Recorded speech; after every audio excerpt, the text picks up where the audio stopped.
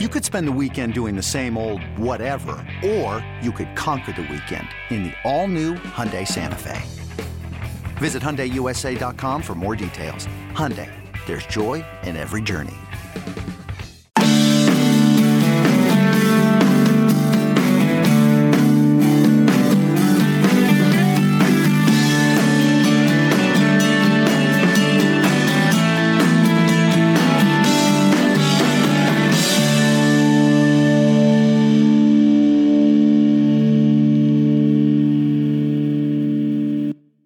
It is the Bama Online Podcast. It is Monday, February the 22nd, 2021. Travis Schreier, senior analyst for BOL, alongside beat reporter for the Crimson Tide for us there at BOL, Charlie Potter. Charlie, it's hard to believe, man. It's already, February's already pretty much in the books, which is going to take us into that dreadful month of March from a year ago, where we'll likely spend all of next month talking about where were you when the COVID hit. So I'm going to go ahead in late February and get it out of the way. I'm going to beat the rush, Charlie, and I'm going to ask you, nearly 12 months since the shutdown, essentially, in a lot of ways, from COVID-19, where were you? I know that it was still basketball season, and the SEC tournament, stuff like that. When you first got word, though, that this stuff was a real problem here stateside, where were you?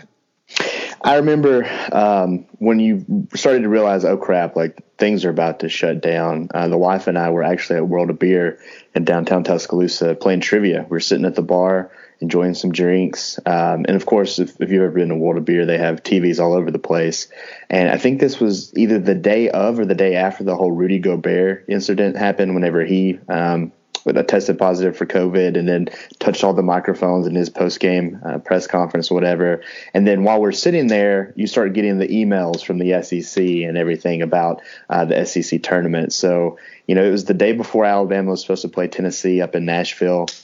So we were just out and enjoying some trivia, and I'll never forget it, really, because everybody just started kind of buzzing even more so than you would hear in a normal bar or whatever. And then after that point, the SEC tournament was canceled, and didn't attend another sporting event until Alabama's first game against Missouri in September. So it was pretty wild. What about you? Crazy. Yeah, I was right up the block from you, man. I was right up University. We were with some friends at De Palma's having dinner. And, I'm like you. I remember it distinctly. And pretty much from that point forward, it was upside down. And the next day, our oldest daughter, still playing basketball at the University of Hawaii, they were out at the Big West tournament in California. And we get a call that morning from her, and their coaches came in and just said, that's it for the tournament. That's it for our season. And the next day she's in Tuscaloosa from California. That's how quickly things changed, for everyone I know. And certainly a lot of folks have had it a lot tougher than you and I or our families. And for that, we feel sympathy and remorse, but it seems like in some ways, does it seem like it's gone by fast? These 12 months, or has it been slow, you think?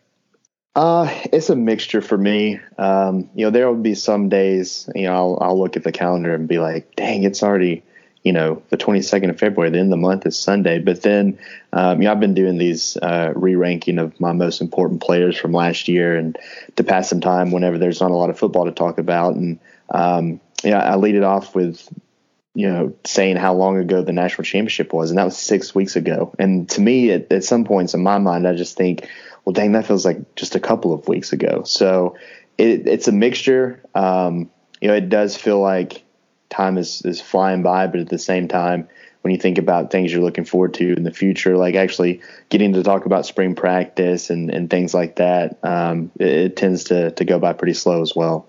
Yeah, that re-ranking series by Charlie there with us at BamaOnline.com, you need to check that out. It's very interesting to see how guys fell postseason compared to where they were heading into the season. And I don't think any of us disagreed, or at least had a strong argument against Dylan Moses being at the top of the list of most important players for 2020. But then in the re-ranking, Charlie, I noticed he's a guy down in the teens. Yeah, and honestly, from number about 20 to 11, I change it basically every 3 hours when I'm sitting here looking at how I have them ranked. But with Dylan, I knew that he was going to be on the outside of the top 10. And for him, I think everyone will agree that he just didn't look the same for most of the year. He looked a step slow. When he was in coverage, he was chasing there toward the end of the season. He had a lot of pass interference penalties. And, he revealed that he's been playing through pain. We saw him in that Missouri game play really, really well. I mean, the combination of him and Christian Harris and Will Anderson in that season opener, raised a lot of eyebrows thinking, man, this Alabama defense is going to be really elite this fall. But then he admitted that after that game, he didn't really feel the same and played through a lot, whether it was physically or mentally throughout the whole year. And so it makes sense with what we saw on the field. It checks out.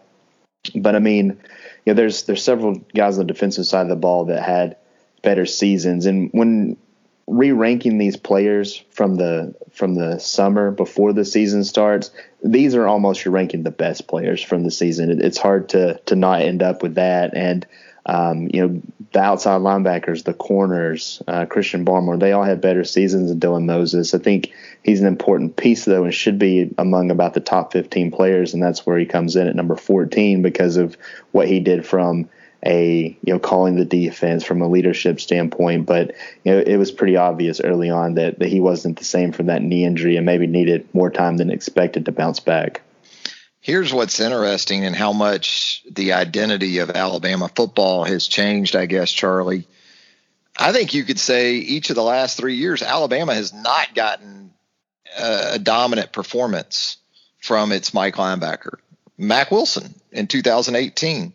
That wasn't a dominant performance. I think we would all agree.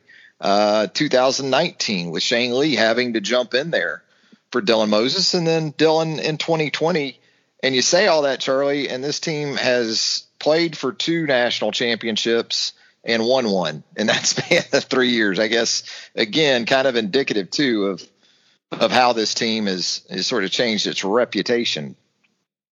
Yeah, no doubt. And it also, I think, has a lot to do with how offenses are evolving as well, because, we've seen, linebackers, they get matched up on these athletic tight ends and maybe even sometimes not ideally, but a receiver in the slot. And then that's a mismatch for the defense when they're undermanned there. So I think that overall, the defense has had to change how it defends the offenses these days. But, whether it was Mack or Shane Lee, and Shane Lee and Christian Harris were thrown into an awkward situation in 2019. But last year, it seems like the past few years, the Will linebackers kind of outshined the Mike, because Dylan Moses had a hell of a season in 2018. He was a finalist for the Butkus Award. And then I think Christian Harris, you could see him getting more and more comfortable. And he's a guy that finished 4th in sacks behind guys that were pushing for the SEC lead all season long. So it hasn't been just an overall collapse at the position where they haven't been getting much. But the Mikes, where they have been that alpha, where you just expect them to make play after play after play, it hasn't been that way of late. And of course, again, it goes back to what we've been talking about. Dylan was dealing with an injury this past season, but it'd be something to look for next year with having to replace Dylan. Maybe Christian moves over to the Mike and somebody steps up, but see if they can get more consistent play from that spot in 2021. Yeah, I point out the last 3 years, even 2017, though, right, with the injuries that you had there. And you were kind of forced into playing some young guys. Even Dylan Moses back then was put into that situation there late in that 2017 with Mack Wilson out, with Sean Dion Hamilton out. I guess you really have to go back to Reuben Foster if you want to talk about that dude, right, in the middle of the defense. So we're talking going on 5 years now. Yeah, and I mean, Reuben was that dude, and it also you can see just the body type almost of the inside linebackers has changed. I know Shane Lee is a brick wall, and again, he was put into a situation where he had to play before he was ready. But they're leaner. Dylan's not as not the same kind of linebacker as a Reuben Foster or a Reggie Ragland or a Sean Dion Hamilton. Christian Harris is a former defensive back, and guys at that position are leaner, and they're having to run more because of the way that offenses are played. So I think though Alabama would like to have more just that alpha attitude and mentality in the middle. Dylan's not just a boisterous guy. He provided good leadership, but he was also, banged up and having to do treatment and things like that. They need, that presence in the middle. And really, you haven't had that kind of guy since a Reuben, because he is a guy that when he speaks, everyone listens and things like that. And that's not to say that Dylan wasn't that guy either. I feel like we're kind of, piling it on Dylan Moses here. He's a guy that's going to have, a long NFL career. He's just had some things to deal with from an injury standpoint. But I think that that presence and that alpha dog in the defense, it's become more rare than it was in the early portions of Nick Saban. And Christian Harris, I think we'll all be surprised if Christian Harris isn't that guy, though. I would say in 2021, right? I mean, he sort of ramped up to this. He should be at a comfort level as far as not only the scheme and his assignments, but running the show too. He should be at a level, within that defense where if he can stay healthy, and as you outlined with Dylan, and was the case with some other guys, including in 2017 and as we saw in 2019, injuries have been more the common denominator than talent or potential.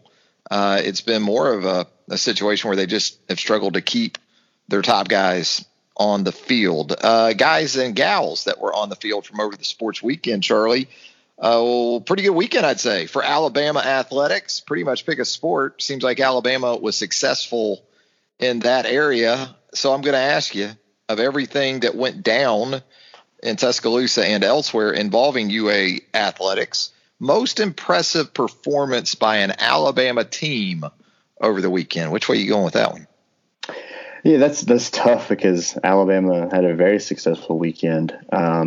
But I'll go with the baseball team. You could literally put list all these and put them on a dartboard and close your eyes and throw one, and it'd be hard to argue. But it's the first time we've seen this team since last March because, of course, what we were talking about at the beginning, their season was cut short because of the pandemic. And, it's a young team. They have some experience returning, but that experience hasn't played a ton of games because of a shortened season. And they're playing a McNeese State team that has a lot of seniors, has a lot of 20, 21, 22-year-old kids. And Alabama was able to win pretty handily on Friday. They faced some adversity on Saturday, were able to bounce back with a walk-off, and then they had 3 homers on Sunday for a 9-5 win. So strong weekend by guys like Zane Denton, Owen Diodati. Connor Prelip was great on Friday. So to see this group back on the field was good. And Brad Bohannon and hearing what he had to say after the game, mentioned how Alabama had to earn everything that they got this weekend because McNeese played way too well to lose 3 games. But at the end of the day, it says a lot about this Alabama team. So I'll give the nod to them, but can't really go wrong with really anything that happened in Tuscaloosa over the weekend. They don't call me Title IX Trav or Title IX TR for nothing, Potter. So I'm going to give some love to one of those programs, and really a lot to choose from, whether you're talking about Patrick Murphy's softball team going 4-0 in the Bama Bash, including 2 wins over a top 10 team in LSU.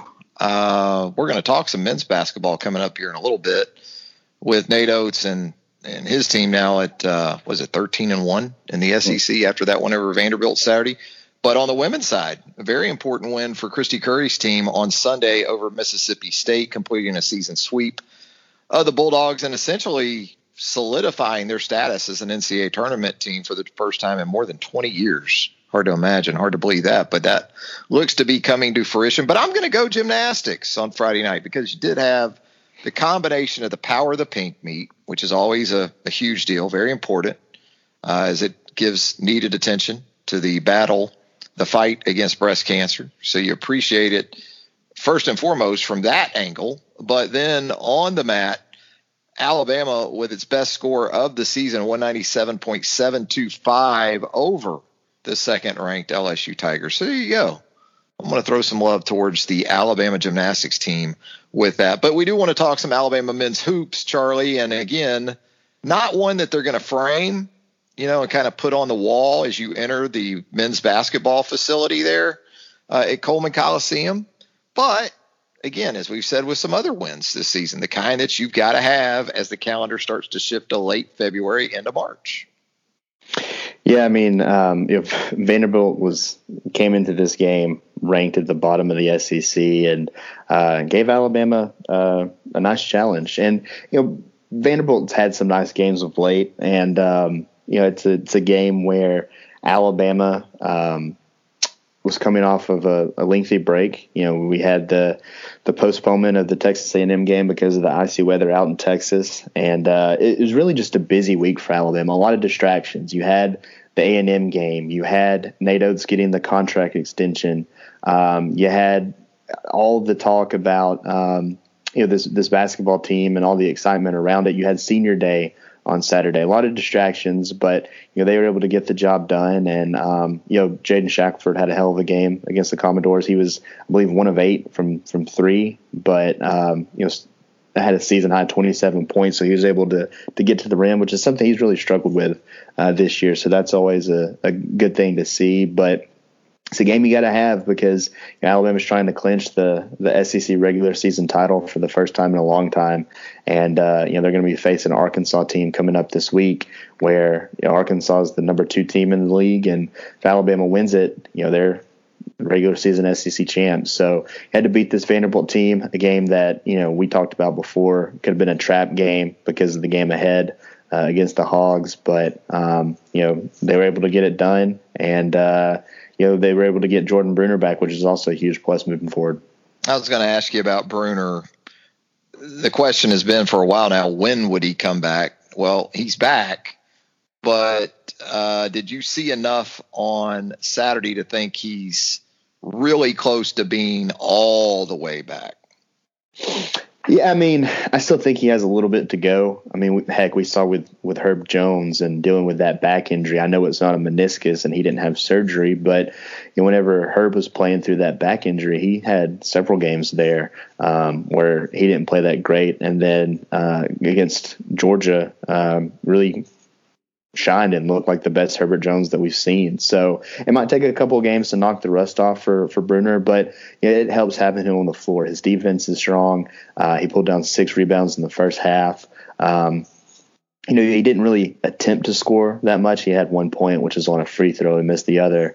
But, he's the guy that you want to have back in the lineup, because if you have to go big, you can have Bruner on the floor with Herb Jones at the 4, Rojas at the 4. You can mix and match guys where you're not limited just in terms of big bodies to put out there. So I think his leadership is something, that they missed. He was on the bench and able to be at practice and things like that. But, just sitting there on press row and having a really close look at the court, you could tell how active he was and how loud he was out there in a Coleman Coliseum that's limited with capacity. So I think he still has a little bit of rust to knock off, but I think he looked good in warm-ups before he had been noticeably kind of limping on that knee.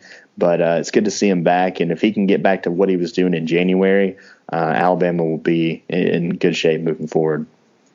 Absolutely. And yeah, if you're going to make a run beyond the first weekend of the NCAA tournament, you're probably going to have a game where a Shackelford, a Primo, a Quinterly, someone other than Herb Jones and John Petty is able to carry you. And that's what Jaden Shackelford did on Saturday. He helped those bench points by coming off the bench on senior day. Jack those numbers up to 57, but win's a win as you get into late February and into early March. You don't spend too much time, or at least you shouldn't, assigning beauty points or things like that. Hey, we're going to head to a quick break, and when we come back on the Bama Online Podcast, we're going to talk some football. We're going to talk most sensible offensive line for Alabama as it heads into spring drills next month. Also, an under-the-radar choice for both offense and defense for this next Alabama football team. And then the big question of the day. Better pre-COVID date night.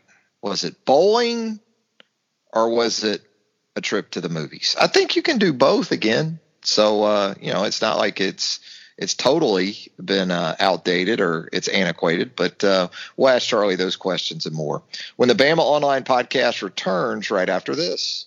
This episode is brought to you by Progressive Insurance. Whether you love true crime or comedy, celebrity interviews or news, you call the shots on what's in your podcast queue. And guess what? Now you can call them on your auto insurance too with the Name Your Price tool from Progressive. It works just the way it sounds. You tell Progressive how much you want to pay for car insurance, and they'll show you coverage options that fit your budget. Get your quote today at Progressive.com to join the over 28 million drivers who trust Progressive. Progressive Casualty Insurance Company and Affiliates. Price and coverage match limited by state law. It is the Bama Online podcast, Monday afternoon, February the 22nd. 2021, Travis Reier, senior analyst for BamaOnline.com. Also, Charlie Potter, of course, who does an unsurpassed job when it comes to Crimson Tide coverage for us there at BOL as we head into the second half of today's Bama Online podcast. We're getting a little football heavy here for you down the stretch. And with that, Charlie, let's talk about a most sensible offensive line for Alabama heading into spring drills, understanding, as we've seen many, many times in the past, what you see or what you hear about, perhaps in this instance, once again, in spring practice, even at the end of spring practice, even on A-Day, may not be entirely what you get in a season opener when that rolls around. Of course, that'll be Miami and Atlanta coming up on September the 4th. But looking at this returning group, I guess Chris Owens coming back for the extra year, he certainly is sensible. Evan Neal is sensible. Emil Ekiyor is sensible. So are we looking at 2 or maybe 3 more guys to bring this thing to fruition, to bring it to completion? Yeah, I think 2. I would be surprised if Chris Owens isn't in the starting group, just because he was essentially the next guy off the bench last year. He started in place of Evan Neal at right tackle in the Arkansas game, and then closed out the year at center in the 2 playoff games when Landon Dickerson went out with a knee injury. So he's a guy I think that they have a lot of confidence in, and I would pencil him in at center just to start the spring. And again, this is just day one of drills. We're not likely going to be out there because we're still probably not going to be allowed up at the facility, at least for the spring. Hopefully that'll change when the fall rolls around. But day one, when they roll out there in spring practice in the middle of March, I would guess Owens at center. I think Ekiyor stays at right guard, just because I think Evan Neal will kick out from right tackle and move to left. So that'd be his 3rd position in his 3 years, but still in the starting lineup. And I think they'd want to have that experienced guard over there for a newcomer. And I think I went back and forth of how I wanted to do this. I think Kendall Randolph will be in the mix somewhere, whether that's at left guard or at right tackle. He's a guy that was the 6th offensive lineman all this past season. When they awarded the Joe Moore Award, he was urged to go up and accept the award with the guys. He's a part of the group, and he's a guy that's gotten more and more playing time over the course of his career. And I think he's a guy that could find a home on this offensive line in 2021. And I would start him out maybe at guard. And then at tackle, I just think that one of these freshmen is going to be in the mix. And I know it's the first day of practice. I know that we'll probably see or hear about some veterans in the mix, guys like a Tommy Brown. I could see Tommy Brown being at guard and then putting Kendall Randolph at tackle. But I'm just going to go with either Tommy Brockermeyer or J.C. Latham at that tackle spot, just because we've seen over the past several years, Nick Saban is not afraid to play a true freshman at that tackle spot, whether it was Cam Robinson, Jonah Williams, Jedrick Wills, Alex Leatherwood played some as a freshman there. Evan Neal, I know he started out at a guard, but these freshmen, these highly recruited guys are getting on the field early, and Latham and Brockermeyer are the top 2 tackles in this past class. So for me, I would lean toward Neal at left tackle, Kendall Randolph at left guard, Chris Owens at center, Emil Ekiyor at right guard, and then one of the freshmen at right tackle. Could you envision a scenario where both of those true freshmen are in the first five, one at guard, maybe one at tackle, like we've seen some of the young tackles initially? Alex Leatherwood, Jedrick Wills worked inside early on and then kicked out to tackle.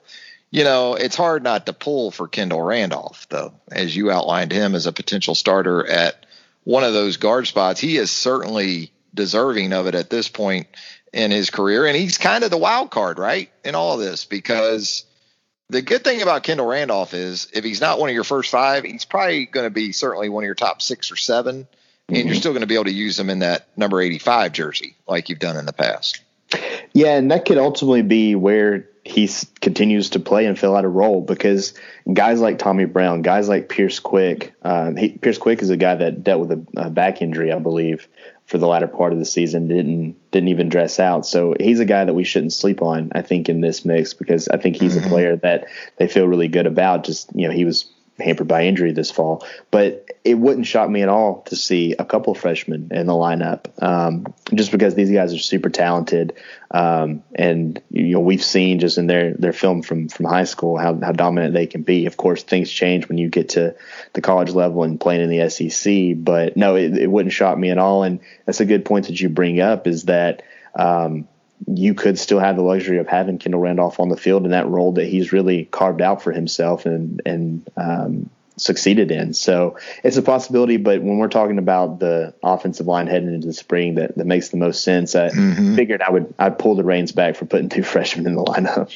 No, you're right. In terms of heading in the spring, I got a little ahead of us there with the with maybe the bigger picture look, but you know, even going into the spring, I think it wouldn't surprise either of us if, you know, it's another veteran or maybe even one of the second-year players, Damian George. You know, we saw it right tackle in some spots, more mop-up than anything else. In 2020, Javian Cohen, sure. So, and Tommy Brown is a guy that we've seen at both. I mean, we've seen him inside, more so inside, I'd say, of late.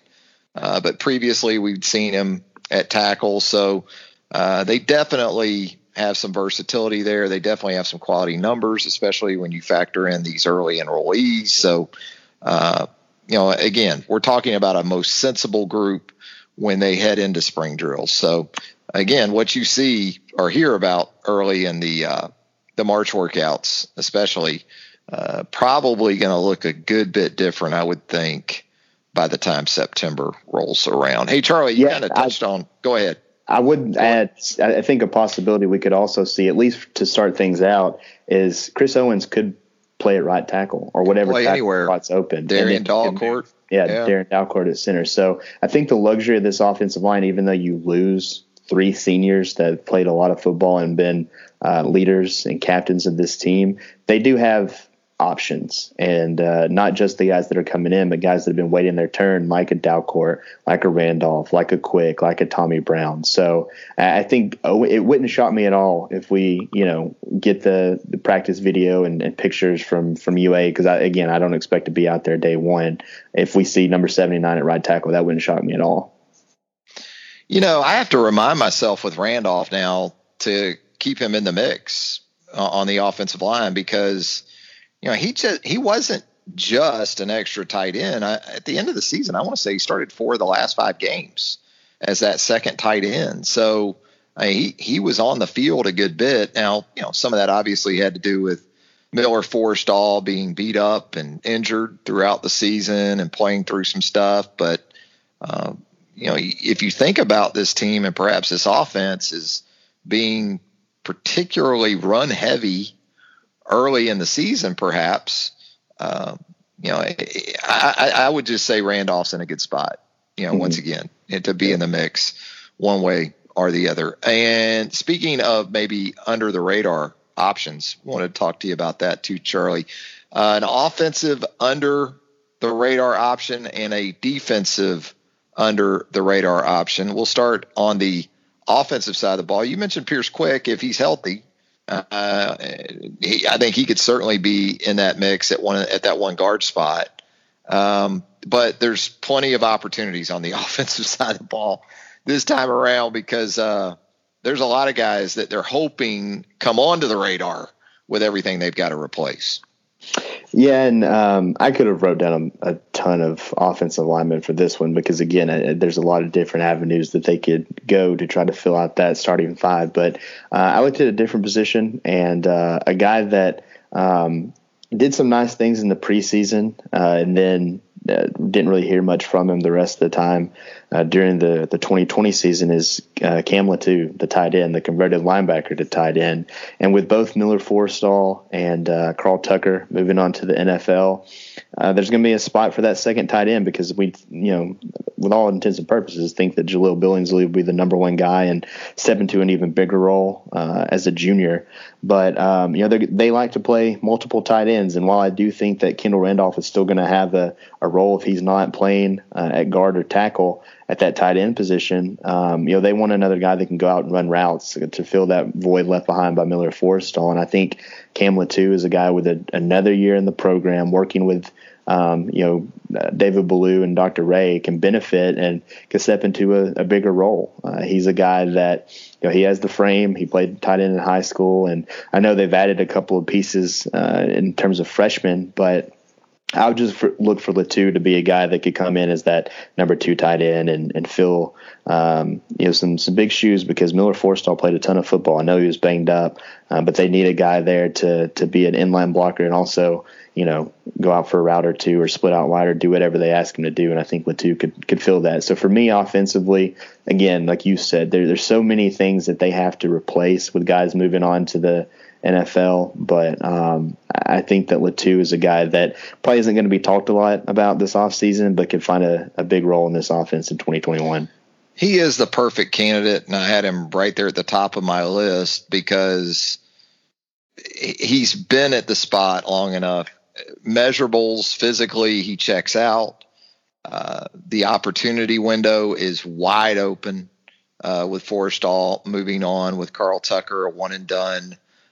They really, I'm sure, would love to continue to be able to do the wide variety of things formationally with the two tight ends that they were able to do with Jaleel and Miller Forristall.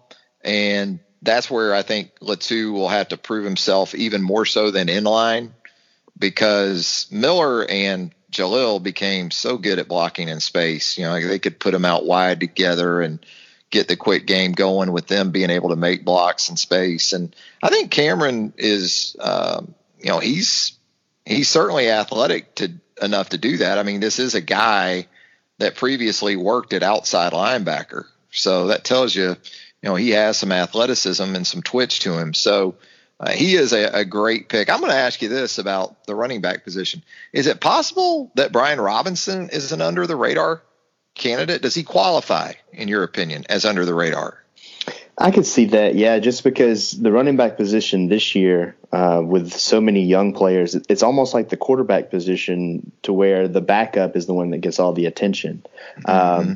Because you have the young guys that played a lot last year, Jace McClellan and Roydell Williams. We saw Jace McClellan kind of show some home run ability. And, the bigger backs don't necessarily have that. Everybody's rooting for Trey Sanders because of the wreck that he was in during the bye week. And, he's a guy that was flashing a lot of potential before that. And, you got a guy like Keelan Robinson back who seems to have added a ton of muscle, some good weight. And he's already a guy that, Nick Saban loves to say that he has that juice, and he's not wrong.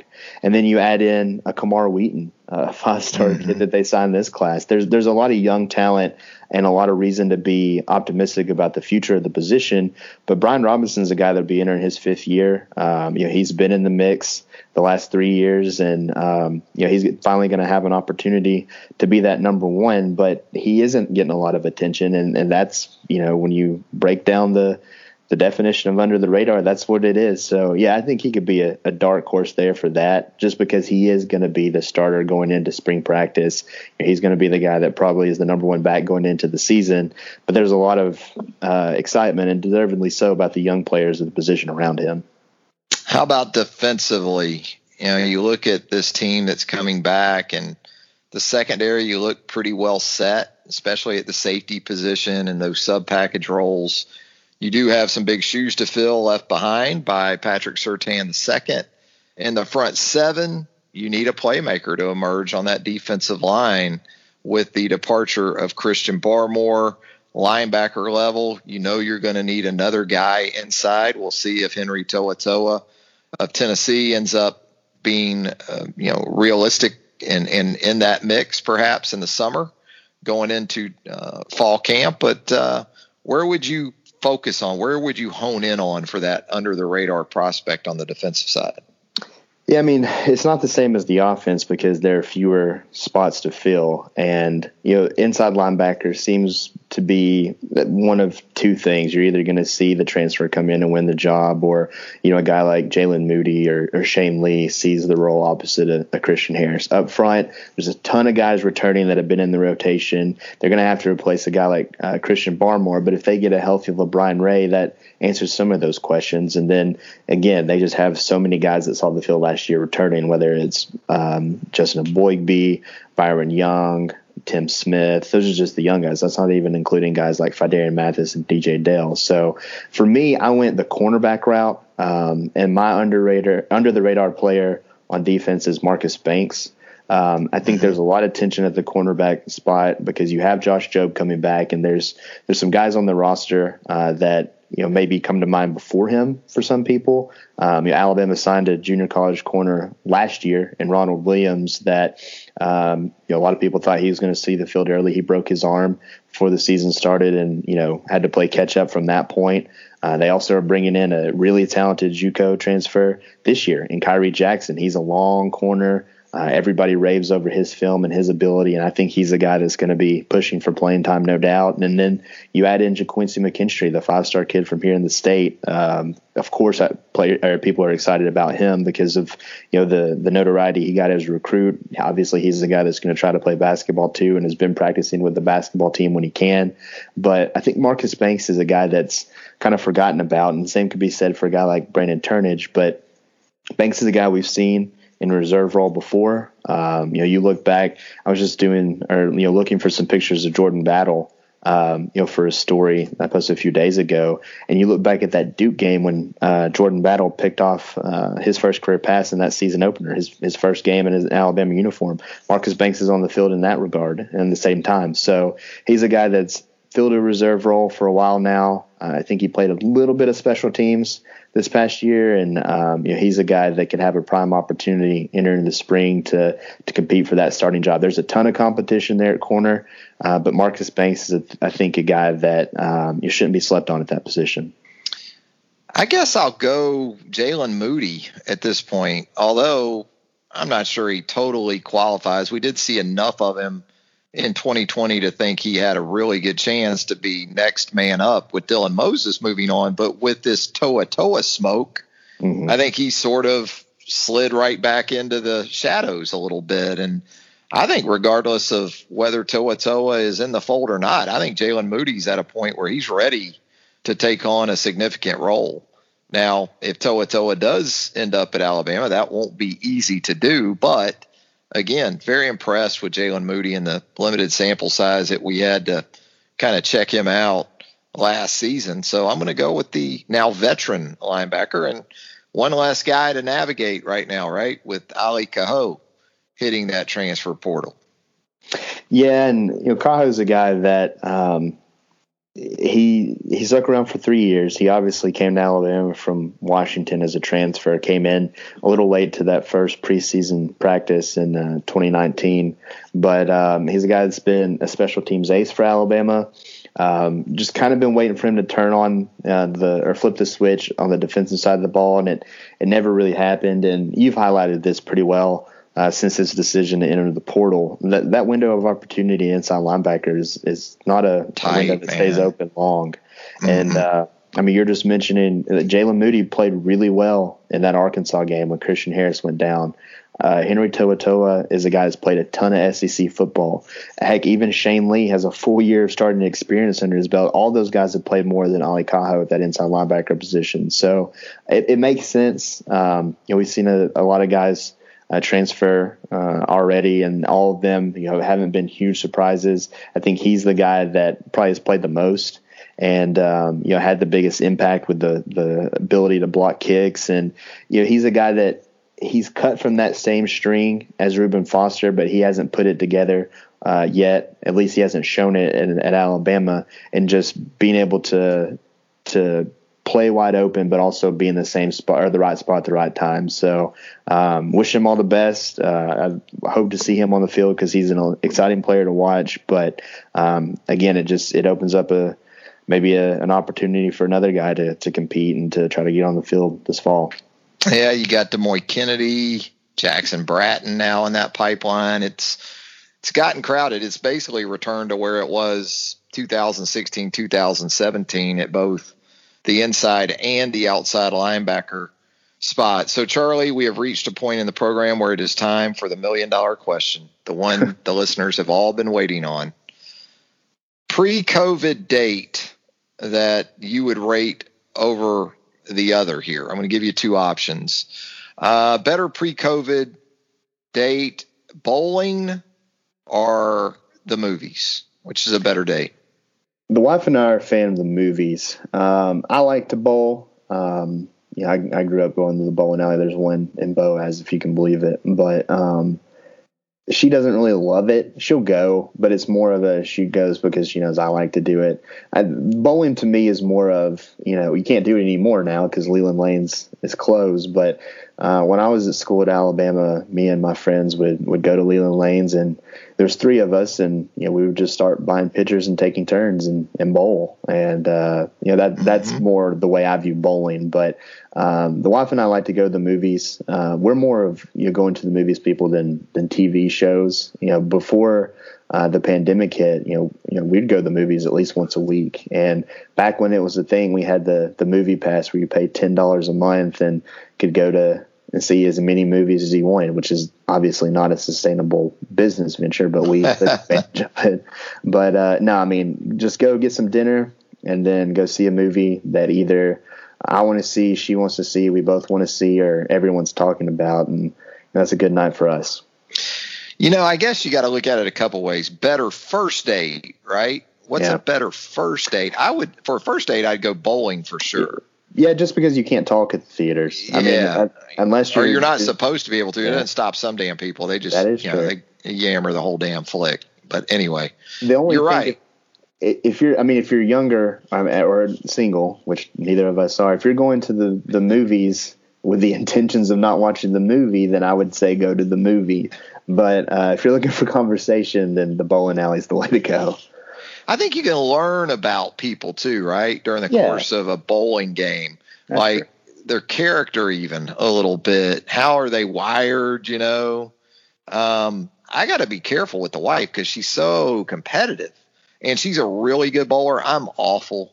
I'm not a good bowler at all. So I like to go and just get a pitcher of beer, and just bowl some games, shoot the crap, whatever. But she's looking to take my head off as soon as we walk into the damn alley, right? And so, not that she needs any help in dusting me regularly in bowling, but if I luck into a game, she gets upset about it. She wants to hammer me every time we walk in there. But plus, you don't get the great-looking shoes at the movie theater like you get at the bowling alley, which that's a little bit problematic because you don't know who the hell's feet have been in those shoes, Charlie. No. And what does that spray, that stupid spray they've got back there, what does that spray really do? They spray it in those shoes. What does that do, Charlie? Really? It gets your fingers wet whenever you pick the shoes up. As far as but the bowling shoes that's the worst part about bowling. And it's also funny too, because I don't know if you've been to the new bowling alley over there on Bolero. Yeah. But now bowling alleys, and you could do this at Leland Lanes or the one over there on 15th Street. It's always so funny to me to see people like eating hot wings and then bowling, because those two things are not created to mix, but they're just sticking their fingers in the bowling balls with Jesus. But I'm a Charlie, why'd you have to bring that up? I'm a borderline germaphobe when it comes to stuff like that. So the shoes and that. Just give me a big tub of popcorn and let me watch a superhero movie and call it a day. if I'm gonna, you can pick one food from the bowling alley. I'm talking old school, not these new. They're entertainment centers, and that's great. Yeah. Hey, whatever works. I'm talking Leland Lanes, Bama Bowl, old school snack bar / bowling alley bar. You can pick one food item from the bowling alley. Which one would you go with? I'm trying to remember because the Leland Lanes does have that snack bar, and we would always bowl on the left-hand side of the alley, so it's close to that, and of course the bar. And I'm having a hard time remembering what they had to eat. I guess that tells you how many pictures we would I think in general you can't beat bowling alley fries. Yeah. And it's probably because the grease is 6 years old in the fryer and you shouldn't be eating it, but damn it, it tastes good. The bowling alley fries, because usually they get a little overdone too, and I like mine crisp. Yep. You know, the attendant usually isn't Emeril Lagasse. You ever notice that? You know, working the snack bar at the bowling alley. But that can work to your benefit sometimes. Like if you like crispy fries, that's who I want running the fry station, you know, with the fry. Bowling alley fries are always safe, I'd say, Charlie.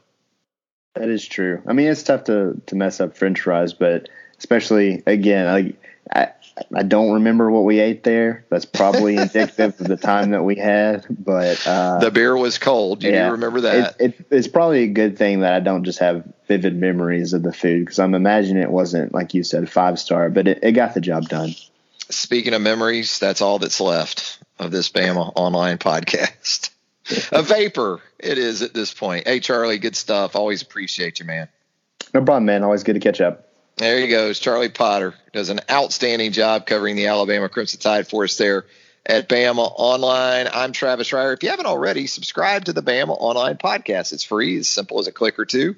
And if you don't mind, we would greatly appreciate a rating and a review while you are completing that process. For Charlie Potter, Travis Schreier, thanking you once again. Join us again real soon right here on the Bama Online podcast.